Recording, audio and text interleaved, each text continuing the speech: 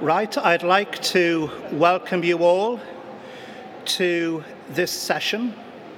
And this session's theme is all about low carbon. And so here at Learning Places Scotland, we're here to explore the evidence and the benefits and the spatial possibilities of connecting people, places and learning.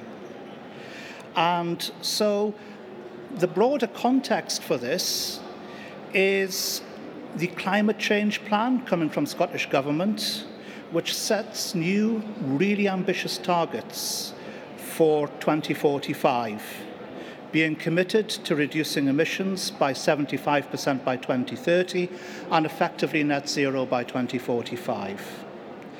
And what we're going to be talking about at this session is about the high levels of support and integration that we need in the planned investment which will have to take place, and what will have the most impact, and at the same time minimise resource use for us all and create great spaces for learning. This session is all about low carbon schools, and we have two presentations exploring how Passivhaus strategies can be used in educational contexts with quite startling reductions in energy use while maintaining internal environments optimised for teaching and health benefits. Our first presentation will explore adapting existing estate through retrofit, whilst our second will look at the possibilities offered by new build. We'll run these two presentations one after the other, and then there'll be time for questions and reflection at the end of this session. So, I want to talk about our first presentation, which is UK's first Passivhaus EnerPHit school. And this will be with Alistair Kidd and Sarah Lewis in Mangus Dowie. Sarah is Research and Policy Director for the Passivhaus Trust and has been delivering some of the UK's largest Passivhaus developments. Sarah has many accolades in recognition of her contributions to UK low-energy architecture, including the 2018 European Sustainability and Environmental Woman of the Year and Constructing Excellence Achiever of the Year. Sarah is also author of PHPP Illustrated, a designer's companion to Passivhaus Planning Package, which is now in its second edition. Alistair Kidd is Project Planning and Resource Manager at East Ayrshire Council, and Alistair develops and maintains effective strategies for delivering the Council's capital programme. He's worked in partnership with colleagues and has delivered around £260 million of capital investment projects over the last 8 years. And Mangus Dowie at Ayrshire Council currently has responsibility for sustainability and building services aspects of the Council's capital programme, with a particular focus on transitioning the Council estate to net zero carbon emissions. Mangus has experienced the last days of coal-fired heating through the age of natural gas and now leads the transition into low energy demand. Anyway, I think that's more than enough from me. I'd like to welcome our first speakers, Sarah Lewis and Alistair Kidd, on UK's first Passivhaus EnerPHit school in Scotland. Thank you.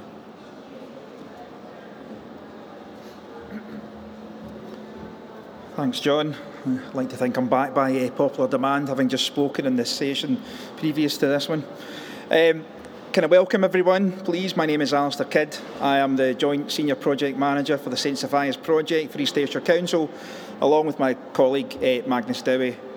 Before Sarah provides you with a lot more detail on the EnerPHit refurbishment solution that was adopted for the St Sophia project, I'd like to give you some background and context to the project. Originally, our intentions were to complete a typical refurbishment of the St Sophia's primary school to improve its condition and to some degree suitability, with the aim of extending the building's current lifespan by 20 years or more.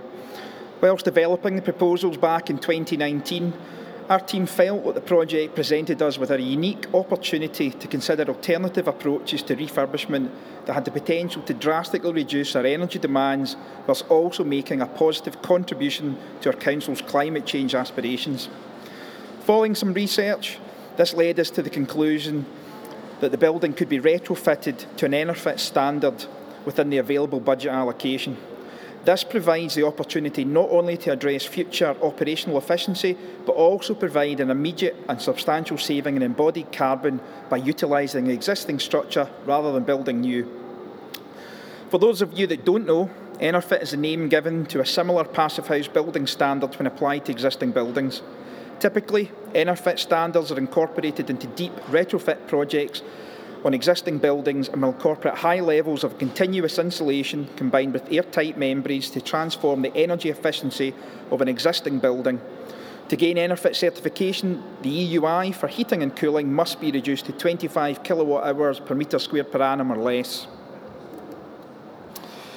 St Sophia's Primary School is a small 1950s building located in Galston, Ayrshire, serving the denominational catchment of the Irvine Valley.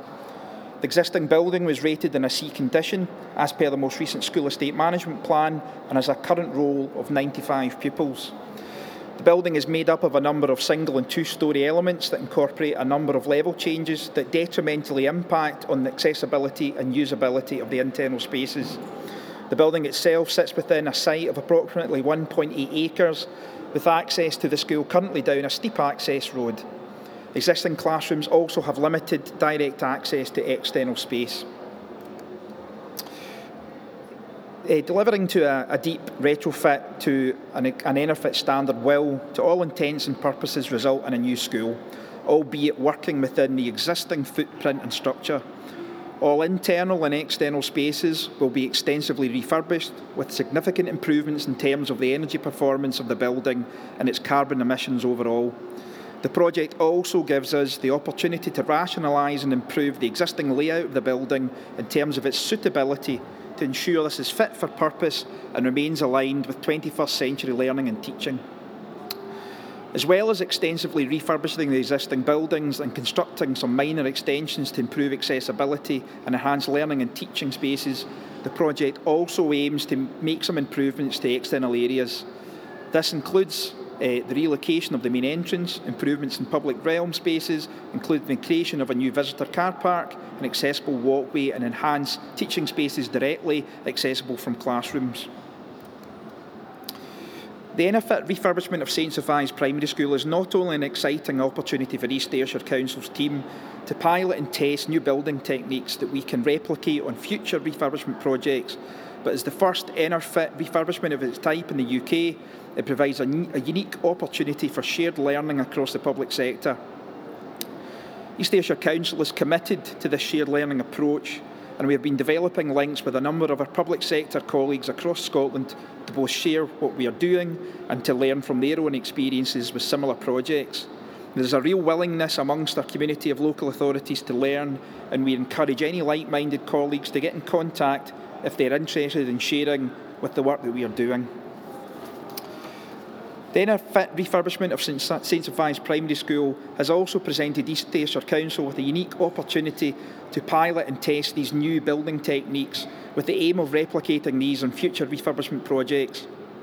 Our recent climate change strategy approved by East Ayrshire Council in June 2021 underpinned this commitment with a key priority being the adoption of a fabric-first approach to the refurbishment of existing buildings on a basis that is consistent with the principles of EnerPHit, incorporating zero direct emissions heating systems and renewable technologies, and to develop a destination modelling toolkit for all of our existing buildings to support our commitment as a local authority to achieve net zero by 2030.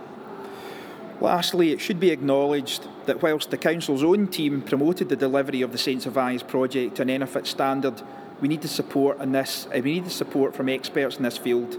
To do this, East Ayrshire Council procured the services of Hamson, Barron Smith, and in particular Sarah Lewis, who has a proven track record of delivering similar EnerPHit projects. Sarah has been instrumental in getting this project to the stage it is currently at. And with that, I'm going to hand over to Sarah. Thank you very much, Alistair. So today, I was introduced as being Policy and Research Director at the UK Passivhaus Trust, which I am, but today I'm here in my other hat as a Sustainability and Passivhaus Consultant for Hamson, Barron and Smith. So the EnerPHit standard, just to briefly kind of cover the term off in case people are not so familiar, is effectively the same as the Passivhaus Standard in that it's got the same 5 key principles, but it's slightly adjusted to accommodate the extra complexity of retrofit projects. So as with the full Passivhaus Standard, the building will need to have a continuous thermal envelope. It needs to carefully balance the solar gain that you can get through the windows in the winter and control that solar gain in the summer to create kind of an optimum comfort level in the school. It needs to prioritize thermal bridge-free detailing as far as practical with an EnerPHit that is particularly challenging, and it needs to also be completely draft-free. So it needs to be an airtight building, and again, in a retrofit, that's really challenging, and that's one of the areas where the standard is slightly relaxed from the full Passivhaus Classic Standard. And then finally, to provide the very optimum in terms of health and air quality, you need to have ventilation, which is delivered through fresh filtered air with heat recovery, which we refer to as MVHR. And most importantly, as with all Passivhaus projects, the building has to be modelled in the Passivhaus Planning Package, the PHPP, and that is how we help to eliminate the performance gap by really understanding the building's energy use. So this is just to show that the EnerPHit standard is a worldwide standard. It's appropriate anywhere in the world, with the standard adjusted slightly to suit the particular climate. The UK falls into the cool temperate zone. And there's 2 different methods for meeting the EnerPHit standard. One is the heat demand method, which sets a total heating energy at 25 kilowatt hours per metre squared per annum for the building. And another way is to go down the component method. Both methods result in a certified building, and both are appropriate in different scenarios. The component method effectively says that the building as it exists is so complex that it would be very difficult to meet that heat demand target, even once you'd brought the fabric performance up to Passivhaus levels. With the St Sophia's project, we have aimed for the 25 kilowatt hours per metre squared per annum, so we're going for the heat demand method. Both of those methods can be combined with a step-by-step approach. At East Ayrshire, they had the opportunity to do a full decant of the school, so we're going to be doing the project as a one-hit project. But when we're looking at retrofitting all of the non-domestic buildings we have in Scotland before 2045, and again, all of the millions of homes we have, that's not going to be appropriate for all projects. And actually, to tie in with the asset management of different local authorities or people who own large numbers of buildings, we might be looking at this step-by-step method, which is where you carry out individual measures and end up with the EnerPHit at the end. And that requires you to make sure you do all the upfront modelling in advance so that you don't lock in poor performance as you go through that process, and that each measure you carry out during your retrofit supports the future one. And the step-by-step method really it's an affordable way to decarbonise buildings, because every element of a building at some point in the future is going to need replaced. So if we wait for that replacement cycle to come up, and we make that EnerPHit measure at the point that replacement was required anyway, the uplift for the EnerPHit performance is relatively small, so it's easier to finance when you're looking at estate-wide plans. But the critical thing to remember is to plan out the full EnerPHit in advance, because every time you update one element of a building, you're affecting change. So for example, if you did external wall insulation, which is a common retrofit measure, but you didn't improve the ventilation, you could actually result in a building which is less healthy to be in than before the retrofit measure. So you have to be very careful that you do not make the situation worse when you're doing a step-by-step retrofit. And I include this slide just because it's a project I worked on when I was at Barron Architects back in 2009, and it's just to say that, well, it's a spot the EnerPHit. I'm hoping everybody can do that. But this was a project which we worked on a long time ago, and it's just to show that this is not new. The standard has been around for a long time, and it's been being delivered in the UK. There just hasn't been the incentive to really go for it at scale, and I feel like that has changed recently, and we're seeing this real exciting uplift in EnerPHit projects. And this slide, I forgot to tell Architype we were including in the presentation today, so John may well be presenting the same slide shortly. But this is one of Architype's graphs, and it's looking specifically at at that air quality, and it's saying that in an existing 1970s school, the CO2 level, which is a good proxy for air quality, goes very high, especially in the winter months, up to 5,000 parts per million, which is an unhealthy level. We all probably remember from hearing on the news about the importance of CO2 as a proxy for air quality with COVID, and this requirement to keep those levels in schools below 1,000 parts per million. You can see that the building regulation compliant school, again, actually is almost as bad as the 1970s school in terms of air quality because it was relying on natural ventilation, whereas the Passivhaus school with the mechanical ventilation with heat recovery sits well below that 1,500 parts per million recommendation, and actually around the 1,000 parts per million recommendation for COVID. And then this is an interesting graph. I'm not going to leave it probably up on the screen long enough for you really to get a good grasp of what it's showing, but it's looking at the impact of CO2 levels on human cognitive function. And effectively what it's showing is that at levels of above 2,500 parts per million, you're getting significant cognitive impairment in these key areas like decision making. And the question we need to ask ourselves is that then an appropriate learning environment for our children? I would like to think no. I think we can do better. And then obviously one of the approaches that St Sophia's and East Ayrshire Council could have gone down was to say, well, you know what, this building needs so much work. It really is ready for a full retrofit. Is it better just to knock it down and start again? And when you look at a building regulation compliant building, you can see that this is the total carbon pie of a building, effectively shown here. And 67%, so all the yellow stuff, is operational energy. So that is the thing we've got to focus on, and that's what Passivhaus and EnerPHit do so well. But when you get to a very low energy building, as you can see, the whole pie has shrunk a lot, so that's good. But now the embodied carbon is actually a bigger portion of the pie because our operational carbon is so low. So we've got to think retrofit first, especially in a climate emergency where we have to think really carefully about all of our finite resources. And then this is the current energy split at St Sophia's. So you can see the dark red on that pie is showing the space heat demand, and that is the bit which the EnerPHit standard is really tackling, where all the energy in that school is currently going, the space heating. And you can see the existing space heat demand, and that's by bills, not prediction. And you can see the expected proposed building space heat demand being an 88% reduction. So really marked reduction in the space heating demand. So how do we do this? So the EnerPHit approach is to retain the existing structure and external fabric of the building as far as possible. And that is where most of our embodied carbon is in a new build, in the substructure and the superstructure. So we are trying to capture that embodied carbon rather than tearing the school down. But then we need to wrap it up in effectively like a cozy jumper to stop all the heat that we're going to be putting into the building from escaping. As part of that, as part of the EnerPHit approach, what we have the opportunity to do is look at where the heat loss is in the existing building. And we could see that the actual shape of the existing building was not very efficient. There were loads of funny little design quirks. I assume that they were there for a design reason. Some architect put them in before we realized the importance of low energy design.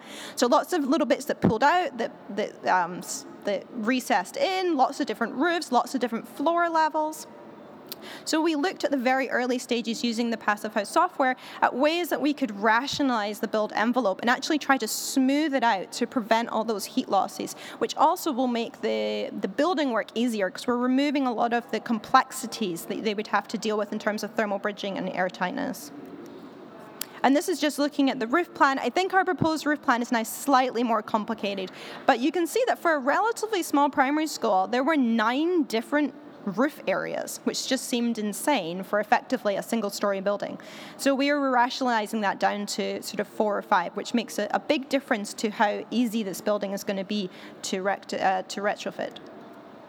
And then you, of course, have to make sure that the building is airtight. It needs to be draft-free. Otherwise, we're just going to lose all the heat in the building through uncontrolled drafts. And also, if we don't have an airtight building, we're probably naturally ventilating, which means that we're relying on fairly uncontrolled infiltration for our fresh air quality. So as part of the sort of research we were doing on the existing building, we got some smoke during a pressure test and we put it in the sole and underneath the building. And the top image there is showing you how the smoke was just pouring in through the skirting boards. So obviously that was forced because we were doing a pressure test at the time in the school, but that's the kind of drafts that the children are normally dealing with, cold air flooding in at their feet. The next element of the retrofit is to think about how we can maximize the solar gain when we want it in the winter and how we can control it in the summer. The existing school had these huge east-orientated windows, which actually for a school is really challenging because effectively you're going to, in the summer when the sun angle is low, you've got the low sun coming in and preheating the classrooms before the children come in, right when you don't want the building to be super hot. So there was lots of rationalization about where the windows were. So some of them were going to be covered up with a priority of south-facing windows, which we could easily shade, and north-facing windows for daylighting. And then, of course, we have to prioritize this healthy, fresh air, and we have that through the mechanical ventilation system. And then this is the kind of underlying philosophy of Passivhaus. This is the existing building on the left, but in a way this could be a new build too, because they have a lot of heat losses through the fabric. So the losses on the far left are the losses through the ventilation. Each color means a different part of the building effectively. So some's the ventilation, some's the walls, the roof, the floor. And then on the gains on the right are how we balance that to have a healthy, comfortable internal temperature. So the gains are solar, which is the yellow bar. Orange is the internal gain, so that's the children who are in the school and all the equipment. But as you can see, there's a huge amount that the heating system has to do. And as we are trying to decarbonize, it feels very impractical to be trying to deliver all of that energy through decarbonized electricity. Passivhaus, by contrast, reduces those losses so significantly that actually the solar gains and the internal gains from the occupants provide about half of the heating for the school. And then the heating system only has to do this tiny little piece. So that's the key thing that we're doing with this project. And then this is just showing how at a very early stage we are using the PHPP to test where we could make big reductions in where the fabric heat losses were occurring. So the existing losses are shown in the green bars, and then you can see those arrows showing the reduction. And we could see that the roofs, probably because there was 9 of them, were losing a huge proportion of our heating, and they were actually the worst element in the building. And actually, putting insulation on the roof is very easy in a retrofit. You're not restricted by head height. You're not restricted by the existing footprint of the building. So we've prioritized reducing the heat loss through the roof because that was an easy win. So we used the PHPP tool to effectively help us value that process so we could provide the best value way to get the energy reduction. Now, I'm just going to use my final 2 minutes to just go through a tiny bit on embodied carbon because it is such an important thing and I think it's not prioritised enough. So we worked with useful projects in a project which was funded by Zero Waste Scotland to do an assessment looking at whole life embodied carbon, the circular economy, and also sustainable co-benefit analysis. And I don't have time in 2 minutes to go through it all, so I'm going to focus on the whole life embodied carbon assessment. So there is no good industry guidance for retrofits at the moment, so we looked at the new build standards instead, produced by LETI, the GLA, and also REBA.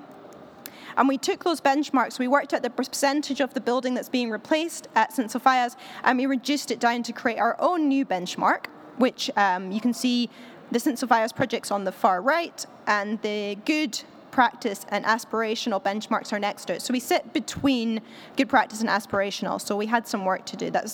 We did this at stage 2, stage 3. So we had to look to see where those embodied carbon, where the embodied carbon was coming from, and actually 51% was coming from the MEP equipment, and specifically with the air source heat pumps. And I think this was a really good tool for us to have a dynamic discussion with the services designer about how many air source heat pumps we actually needed for the school based on the actual heat demand in the Passivhaus calculations, which is a lot lower than the tools that they would be using traditionally to calculate the heat demand. And we have actually reduced down the number of air source heat pumps, so it's more in line with the Passivhaus calculation. And then looking at the payback time, that's often something people want to know about, and this is the embodied carbon payback time. You can see that at the moment it's sitting at about between 9 and 10 years. And as we look at, this was before we did anything in terms of reducing the MEP, so that was based on the previous diagram. So that's already come down, and we're hoping it can come down further. But the big picture to point out, which is my last sort of technical slide, the big picture to point out is that by retrofitting rather than rebuilding, we are saving that bit in dotted pink. We're saving a huge amount of embodied energy. So it's just retrofit first is the kind of takeaway message. And then these are just two final slides showing some of the elevations. And what hopefully I'm hoping you can pick out from these are the existing buildings at the top and the retrofits at the bottom. And it's just about how much has been simplified in terms of the fenestration, in terms of the envelope itself. A lot of this project has been just about trying to take out the complexity that had been designed into the project previously. And that's the fine. Oh, there's one more image, I think, potentially. But then that's the other elevation to the north, and that's actually the east elevation you can see on the left, which you can see the existing elevation had a huge number of east-facing windows, and that was one of those things that our calculations showed needed to be reduced. But we were able to maintain excellent daylighting in the classrooms. And then that's just a 3D image of the school from the front, and this is it from the south side. This was at stage 3. It's being developed. We're looking at different external shading devices at the moment. So that's a kind of ongoing part of the design work. But I'm going to stop there because I'm 1 minute over. And I'm going to hand over to Jonathan from I'm going to hand back probably to John. Yep. Okay.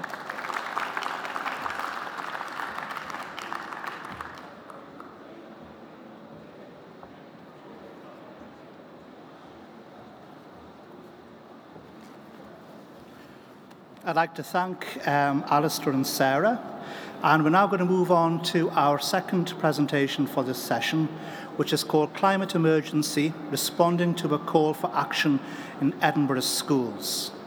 And Jonathan Hines is going to give this presentation, and Jonathan is Managing Director of Architype. With a commitment to life-enhancing architecture, he has led the development of Architype's approach to sustainability, including the introduction of Passivhaus to the UK. Jonathan's work with the Scottish Futures Trust and Edinburgh City Council led to Architype being highly commended in the Architects' Journal Practice of the Year Award.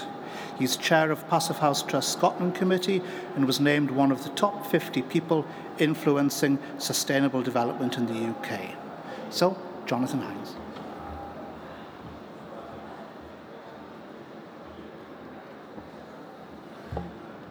Okay, thank you very much. Very nice to be here. So Architype is working from offices in Edinburgh, Hereford and London throughout the UK. And we've been specialised in sustainable design for more than 30 years, with, for the last 10, 12 years, a big emphasis on Passivhaus. We've delivered over those 30 years and currently a large range of Passivhaus projects, and the ones highlighted in yellow are the ones currently we're delivering in Scotland. Passivhaus projects we've delivered have been very diverse in scale and sectors, but a large proportion of those have been school projects, such as these primary schools in Wolverhampton and the UK's first Passivhaus secondary school down in London Borough of Sutton in London. But as was introduced, the focus here is on responding to City of Edinburgh's aspirations and the solution that we developed with them. So as a local authority, as many local authorities have done, in response to Scottish Government's net zero greenhouse gas target for 2045, they set an ambitious citywide net zero operational CO2 target of 2030.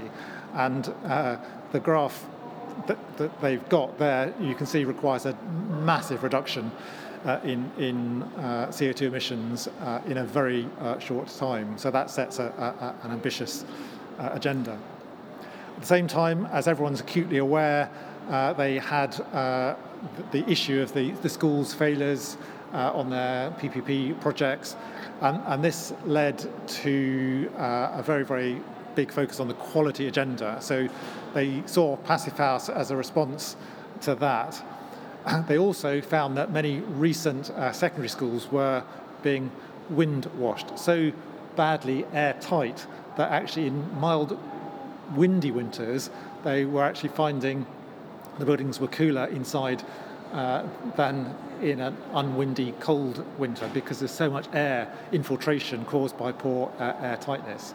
And they were finding they were getting high heating bills with new schools costing more to heat than existing school buildings, which you can see on this graph. From left to right is the gas and electricity consumption, starting with the oldest Victorian schools right through to the three to the sort of towards the right, being the most recent schools, who actually have the greatest energy consumption per square metre of all their schools. So the picture was getting worse, not better. And then just right on the right there is the equivalent energy consumption on a Passivhaus school to compare by. So for them, it was a no-brainer, really, to respond both to the quality agenda, the energy agenda, and also the comfort agenda.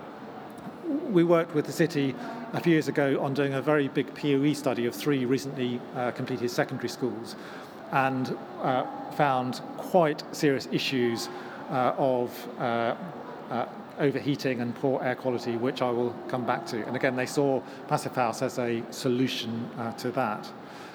And then, of course, the Scottish Futures Trust set the LEAP programme metric of 67 kilowatt hours per metre per year as a requirement for funding, and delivering this over 25 years. And whilst people are trying to meet this metric in a number of ways, Passivhaus is the only quality assured guaranteed way that the metric will be delivered. So that was another reason for Edinburgh to specifically adopt Passivhaus, as other local authorities, including East Ayrshire, are now doing.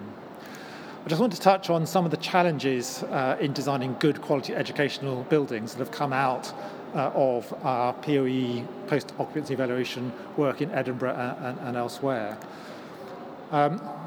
Sarah's touched on the impact of the classroom environment on health and learning, so I won't dwell on this in great detail, but indoor air pollution, inadequate ventilation, high CO2 levels, dampness and microbiological factors, increased particulate levels, increased NOx levels, and overheating in summer all have very direct impact on people's health and well-being and their ability to concentrate and think. And I think we can all remember that Friday afternoon English lesson where you struggled to stay awake. You thought it was a boring teacher, but it might actually have been really bad air quality and a boring teacher, maybe. This is a graph from one of those recently completed Edinburgh secondary schools showing CO2 levels in a number of school days. And you can see, quite shockingly, those CO2 levels are peaking quite regularly at 3,500-4,000 parts per million. Under Building Bulletin 101, we should be below 1,500 and averaging 1,000, so quite shocking. There are a number of challenges created by school. You've got high occupancy, classroom occupation densities, you've got outdoor air, which is often polluted in city, and you've got external noise. That leads to all sorts of challenges in terms of the risk of summertime overheating, air pollution inside, window opening not always being a possibility if there's noise and pollution outside, needing high ventilation rates and potentially high heat loss rates in winter. All of those things would, in any non-Passivhaus building, will lead to a huge amount of energy use for space heating, thermal discomfort in winter, and insufficient ventilation rates. What Passivhaus does is solves all of that by recovering the heat from the extracted air, minimising heat loss through building fabric, as Sarah's described, bringing preheated fresh air into the building and using MVHR. So Passivhaus helps to meet those challenges. So what is Passivhaus? Well, it is an evidence-based standard. It's based on the rules of building physics, developed from, there's no guesswork involved, it's developed from studying how buildings actually work, and it's optimised using evidence and monitoring. It's a rigorous comfort standard, comfortable even temperature, constant fresh air, and limiting overheating. It's a rigorous energy standard. It sets an absolute thermal energy limit of 15 kilowatt hours per metre per year, and total primary of 135. Includes all energy, regulated and unregulated, and is guaranteed that the building's design process will meet the LEAP metric. It only really manages to do that because it is a rigorous quality assurance and certification standard. An external certifier checks the design complies with the standard using the PHPP, and it requires the certifier requires evidence that the construction then complies with that design standard, including the air test, rigorous air test, commissioning data and component evidence. There's nothing else that exists in the industry that so rigorously, independently checks design and construction quality. Benefits of that for schools is that it will, as these monitored buildings of ours demonstrate, meet or improve on the 67 metric. So on the left there you've got a primary school, on the right a university building, another primary school and another secondary school, London Borough of Sutton Secondary School. So those are all monitored over many years, all demonstrating that this SFT metric is simply met. And again, more monitoring data. This is my version or another version of the graph that Sarah showed. That's a conventional school. The three colours are winter, autumn and summer. You can see peaking at 3.5, 4, 5,000 parts per million fairly frequently. This is monitored in a naturally ventilated school that meets building regs and was BREEAM Excellent, and that's the equivalent in one of our Passivhaus schools. So really dramatic improvement and averaging right down at the level that it should be at. This is further monitoring we've done more recently of particulates in winter and summer on 2 Passivhaus schools. You can see there the World Health Organization short-term exposure and long-term exposure limits. The very tall light-coloured bars are the outdoor air quality, and the blue and the yellow are the winter and summer indoor air quality measured particulate concentrations in those Passivhaus schools. So you can see we're actually creating a really high quality or a big improvement in the quality of the indoor air compared to outdoor air, and these are both inner city schools. So a brief case study. Curry Community High School is City of Edinburgh's first Passivhaus secondary school project. It's one of 10 pilot projects being delivered to the new LEAP metric. 1,000 students, plus a learning resource centre with both community and school library, community cafe, quite a range of shared school and community sports facilities, including a 4-lane swimming pool and facilities, so total 12,750 square metre building. That's the school site. The existing school building is retained around where the playing fields are indicated to the top of the north of the site there.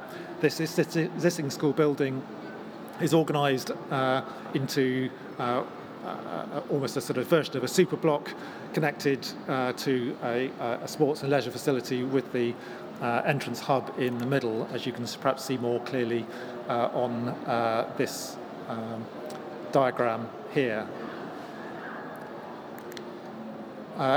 As with any major school projects, quite a complex spatial organisation task of creating a whole series of shared indoor flexible hub spaces with department curriculum groupings that operate both horizontally and vertically over the 3-storey space.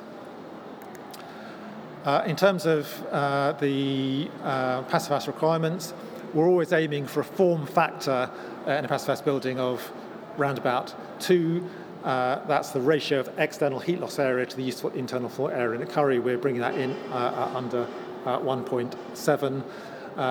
We've developed the design very, very carefully with north-south orientations and glazing ratios, with a majority of the glazing on the north or south and limited on the east and west.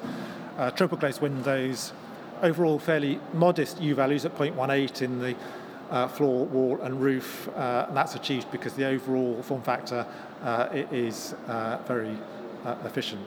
So we're bringing the heating demand in at under the 15 kilowatt hours required by Passivhaus. Overall, the delivered energy is predicted at 58, so comfortably under the 67. Because of the swimming pool, it makes it much more complex. We have to have 4 PHPPs altogether, one for the majority of the building, one for the plant areas of the swimming pool, one for the swimming pool itself, and one for the changing rooms, because they have different comfort requirements, but we have to add all those together to get the overall performance of the building. Now, early on in the project, the question was asked, is it worth bothering to do the swimming pool as Passivhaus as well as the main school building? And the analysis that we did showed that the energy savings from doing the Passivhaus, the swimming pool as Passivhaus, were so huge that if you dropped anything, you drop it on the school and keep it on the swimming pool, even though it's more challenging to achieve on the swimming pool. But overall, of course, Edinburgh proceeded with Passivhaus for all elements. Because I was asked to sort of cover some of the technical challenges in this talk, this slide is trying to just quickly capture the level of detail that you require to go to within a Passivhaus. Because it includes regulated energy, you have to take into account all the small power requirements for every single aspect of consumption of electricity in the building. So you need to look at all the equipment that's being used in the building, all the timetabling of when people are using different equipment, and use that to add it all up and then gradually bring it down to within the total primary energy limits that Passivhaus requires. So just as a sort of a lesson on a big secondary school, that's a big and complicated task that needs to be done early with the client fully engaged and then optimised all the way through the process, because you can easily get caught out late in the day by not getting the energy for all those elements fully assessed and fully included. There's a big energy use impact on that. Sarah touched on the embodied carbon debate. Retrofit first should always be the case if it's possible. This obviously was a new build, and early on in the process we did an embodied carbon assessment of timber, which is on the left, steel and concrete, and you can see that if we went for timber, we'd be achieving a very significant reduction in embodied carbon. Whole life carbon impacts will become more and more critical to achieve as true net zero becomes the standard rather than just operational zero. But that creates all sorts of challenges in the current market and the supply chain. It's very, very difficult to find a supply chain that can deliver large-scale timber in Scotland, and on Curry and on High School and North Merton Primary School, which we're doing at Perth Kinross. Steel frame was adopted for supply chain and cost reasons. So the council made a considered decision to focus on delivering the school within cost metrics and operational energy and carbon, rather than for this project thinking about the whole life embodied carbon. So steel frame then creates a whole new raft of challenges, because steel conducts energy so well. And 106 primary steel columns meeting a concrete foundation creates quite a significant challenge, not to mention all of the other steels within the walls and other places. But just if we focus for a minute on 106 columns meeting the ground, in the diagram on the left there, you can see we're actually creating a thermal break between the column and the foundation, and then we're insulating completely around, out with the steel itself, with insulation. So thermal bridges, bits of the fabric that allow heat to escape from the building, are really, really big issues in Passivhaus.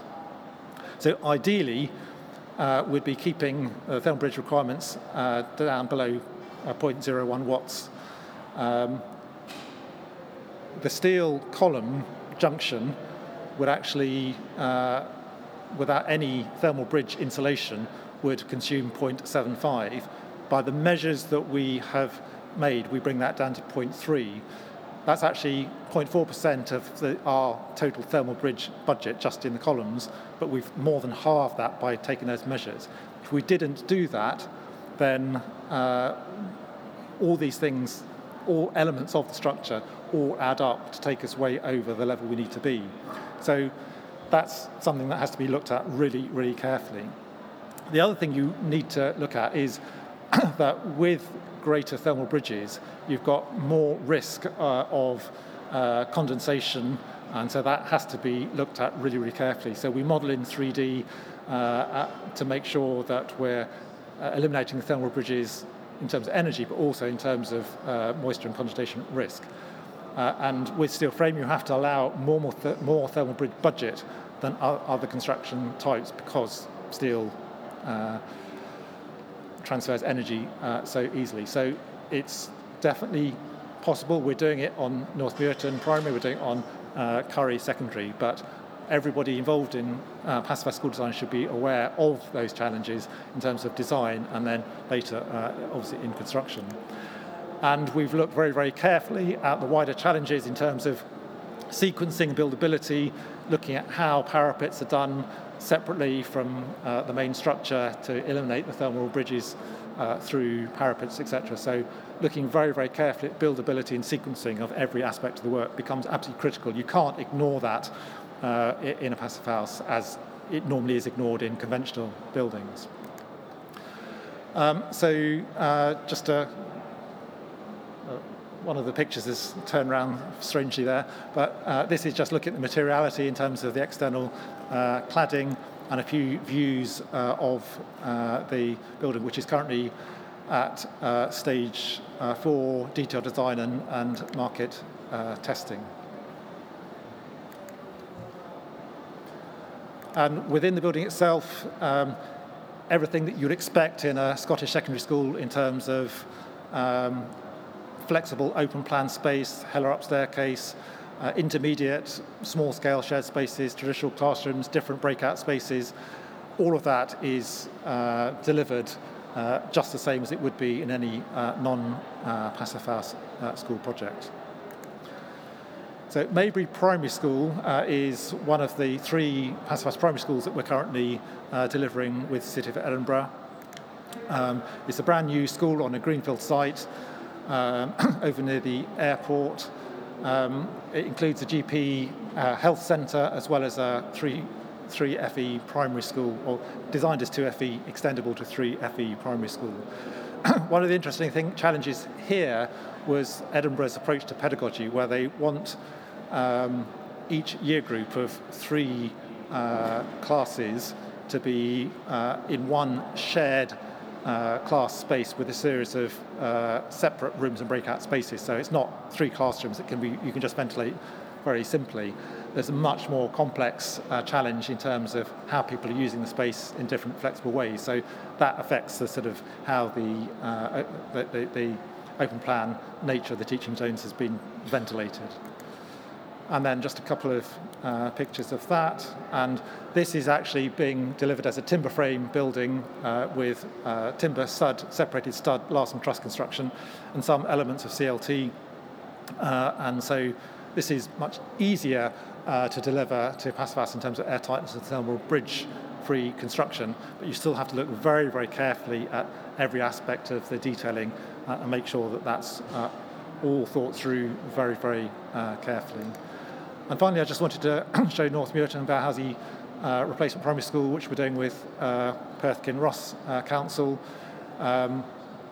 Quite an interesting site in terms of getting the orientation right, but we managed to organise the building to do that, and in this case get a form factor of 2.3, which is just within the realms of where we want to be, and again looking very carefully at the glazing ratios on different elements of the building, and again designing it to come in under the Passivhaus requirement of 15 kilowatt hours per metre per year. And then a lot of detailed work done here, working very closely in this case with Robertson Construction to look at the sequencing of all the detailing. I should mention that we're delivering Curry with Kier Construction and the Maybury Primary School with Morrison Construction. So all 3 of those contractors are really grappling with the detailed challenges of delivering Passivhaus right. now. North Merton is just started on site, having reached financial close, and a couple of images of that school there. So in terms of the LEAP metric, these are the current predictions for each of those schools, 56, 62 and 58. They vary slightly just because of the size and the form factor, but you can see all comfortably meeting that metric. Prior to the market going completely bonkers over the last 6 months, as everyone's aware, Hubby Central did some analysis that compared the SFT metric in terms of cost per square metre with two recently completed non-Passivhaus schools and North Merton Passivhaus School. And you can see that Passivhaus School is slightly more expensive than the other two conventional buildings, but just under the metric. Obviously, now the market's gone completely mad. Nobody can quite judge what's within and out with the metric and what elements of that are Passivhaus and not Passivhaus. But it's reached financial close and it started on site. To do that requires rethinking the design process. We need to move away from the traditional linear process of architect designs a building, sends it to the engineers to make it stand up and work, pass it to the contractor to build that. You really have to work in an iterative, collaborative, cyclical way where the design team and the contractor are looking at form and orientation, developing the facade design, optimizing the fabric, developing the MEP services. That then reinforces and you rethink the form and orientation and fabric, and you're going through a sort of optimization design process together to get the sweet spot where you can deliver the building efficiently in terms of energy and cost effectively. So in conclusion, I think what's great about the work at City of Edinburgh and that we responded to and SFT's LEAP metric is that things are being now achieved by action, by doing, not just declaring targets, but actually looking for ways to deliver that. These four sort of thoughts, guidance points, conclusions actually came from a client down in Exeter.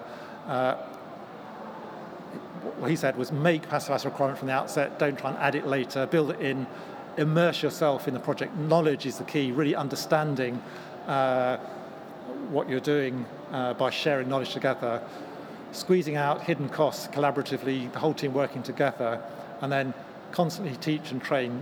We can't afford to be complacent. Every aspect of Passivhaus, from design through to construction, is a challenge, and we need to support and train and teach each other as we go through the process together. So the SFT metric, I think, is a game changer. Linking outcomes to capital funding is a stroke of genius. I've talked through City of Edinburgh's sort of journey to Passivhaus, putting it in the wider context of the quality agenda and comfort, as well as meeting the energy metric. And so City of Edinburgh committed 2 or 3 years ago that all new school community buildings will be delivered to Passivhaus Standard, and currently I've got 4 secondary schools, 6 primaries and 7 extensions. And I think what's great about their work and the wider influence of the LEAP metric is that our industry is upskilling. Contractors are upskilling, the supply chain's upskilling, consultants are getting trained, and a real sea change is now happening in the Scottish education estate, which I think is really fantastic to see. I hope today I've shared with you some of the insights and experiences and challenges that there are in doing that, but I think together we can move on and now start delivering these schools over the next few years. Thank you very much.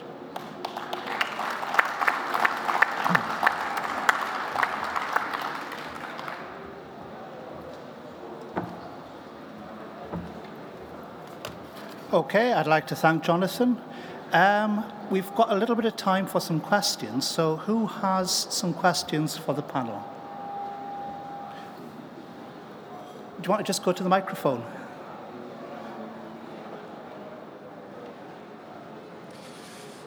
Thanks, John, and thanks to the panel for that. My name's Eddie Reid. I'm from East Lothian Council.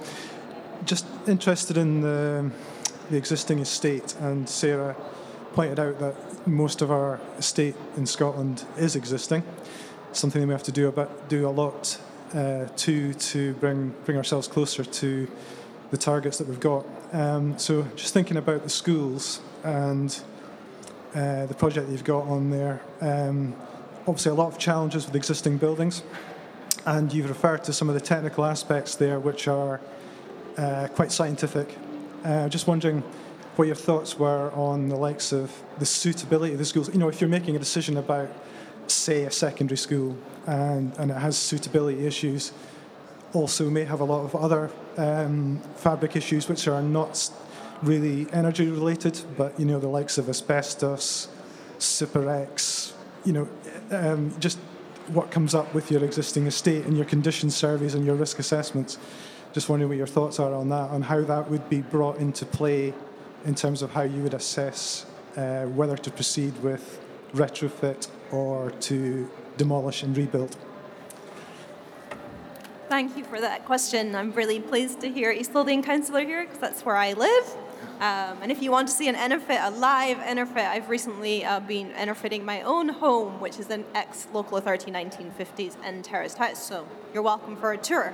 On the question of how to work out suitability, I think it's this is the East Ayrshire Council, and in fact Jonathan's been working, I think, with Edinburgh City Council on a similar challenge. It's making an assessment of the entire existing estate and then triaging which buildings are suitable for retrofit, which ones are not suitable, and I think it's going to be a kind of, other people might want to come in here actually, because this is what you guys are working on, but I think there'll be buildings which are more suitable, buildings which are less suitable, where the existing substructure and superstructure is in a state which can be reused, even if it's effectively almost a new build, but if you can retain that, you're making a massive impact on embodied carbon. And then there'll be projects which you have to do in a step-by-step method. So if you know that the building's got longevity, if you can improve those elements, then you could do it in a step-by-step method. But then you've got to know what the kind of longevity of the existing fabric of the building is. So I think it's quite challenging. I think that there's probably also a sweet point on when you would want to go for the energy demand method, and I think St Sophia is right on that cusp. I think if it had any more complexity in its form, any more roofs that we couldn't rationalise, I think you'd be looking at going down the component route, which is also a really valid way to get an EnerPHit project. So it's a really big topic, and I think these guys are all grappling with it as estate managers.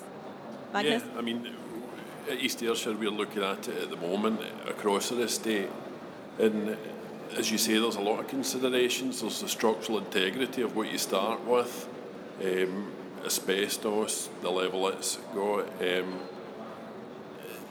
but we've looked at it as a sort of EnerPHit informed approach. Not every building will necessarily end up a full certified EnerPHit conversion, but I think it's still a useful tool to start looking at buildings and what might be possible and how far in that journey they can get. I'm thinking especially historic buildings which maybe don't lend themselves to a complete certified EnerPHit. You can still use it as a tool to get part of the way there, and you're still significantly challenging the sort of energy demand of the building. What I would say is we're sorry, Jonathan, we're on a learning journey with EnerPHit and deep retrofit, and there is a small community of us within local authorities. We've got a small working group that City of Edinburgh are chairing, and we're part of, along with Perth and 5 councils, and we're trying to share the learning that we're all getting so that we can start to make informed decisions about everyone's estate. Yeah, the work we're currently doing with City of Edinburgh on EnerPHit is really interesting because they've got a huge estate. You imagine 400 buildings of huge age and typologies. So what we're doing with them is they selected 12 buildings which sort of represent the estate, and we're doing a full EnerPHit assessment of each building and then coming up with a series of interventions which start with do nothing, just replace MEP, and do light, medium and sort of 2 stages towards full EnerPHit of fabric improvements. So we can then, on each of those options, look at the cost impact of the measures, look at the energy and carbon impact of those measures in terms of in use and embodied. We're then extrapolating that across the entire estate so that Edinburgh can make informed decisions about how far to go with different typologies across the estate, and then see what they need to do to take the entire estate towards their 2030 target. What that then meshes with is the FM programme, so that they can then look at that and say, well, when we're replacing that roof on that building anyway, we now know what we need to do. When we replace the windows, we now know what we need to do. If we've got a budget to completely retrofit that building, we now know what to do. So it's it's been called an EnerPHit informed retrofit programme. So it's using the rigour of an EnerPHit analysis to make an informed judgment as to what you can do on different typologies and different ages and different sector styles of buildings. And that we started with Edinburgh. That study is now including East Ayrshire, Perthkin, Ross and Fife, as just said, so that different types of buildings are being done by the different authorities, so that it builds up with a much bigger, growing Scotland-wide understanding of the existing estate and how to deal with that, because that really is the biggest challenge, as you said, going forward. Any other questions? I may just ask a quick one then before we finish, and that is about Building Bulletin 101, which kind of sets new standards for air quality in classrooms. And I'd just like to ask the panel about the impact that that's going to have on low energy and net zero carbon school design in the future. I would start off by saying that the air quality requirements of Building 101 really push everybody towards mechanical ventilation as opposed to natural ventilation, and it therefore means that what Passivhaus does is already, what we already do is what people now need to do generally, and that has to be a good thing. The graphs that Sarah and I showed about the improvement in air quality, you really can't achieve that air quality without mechanical ventilation heat recovery.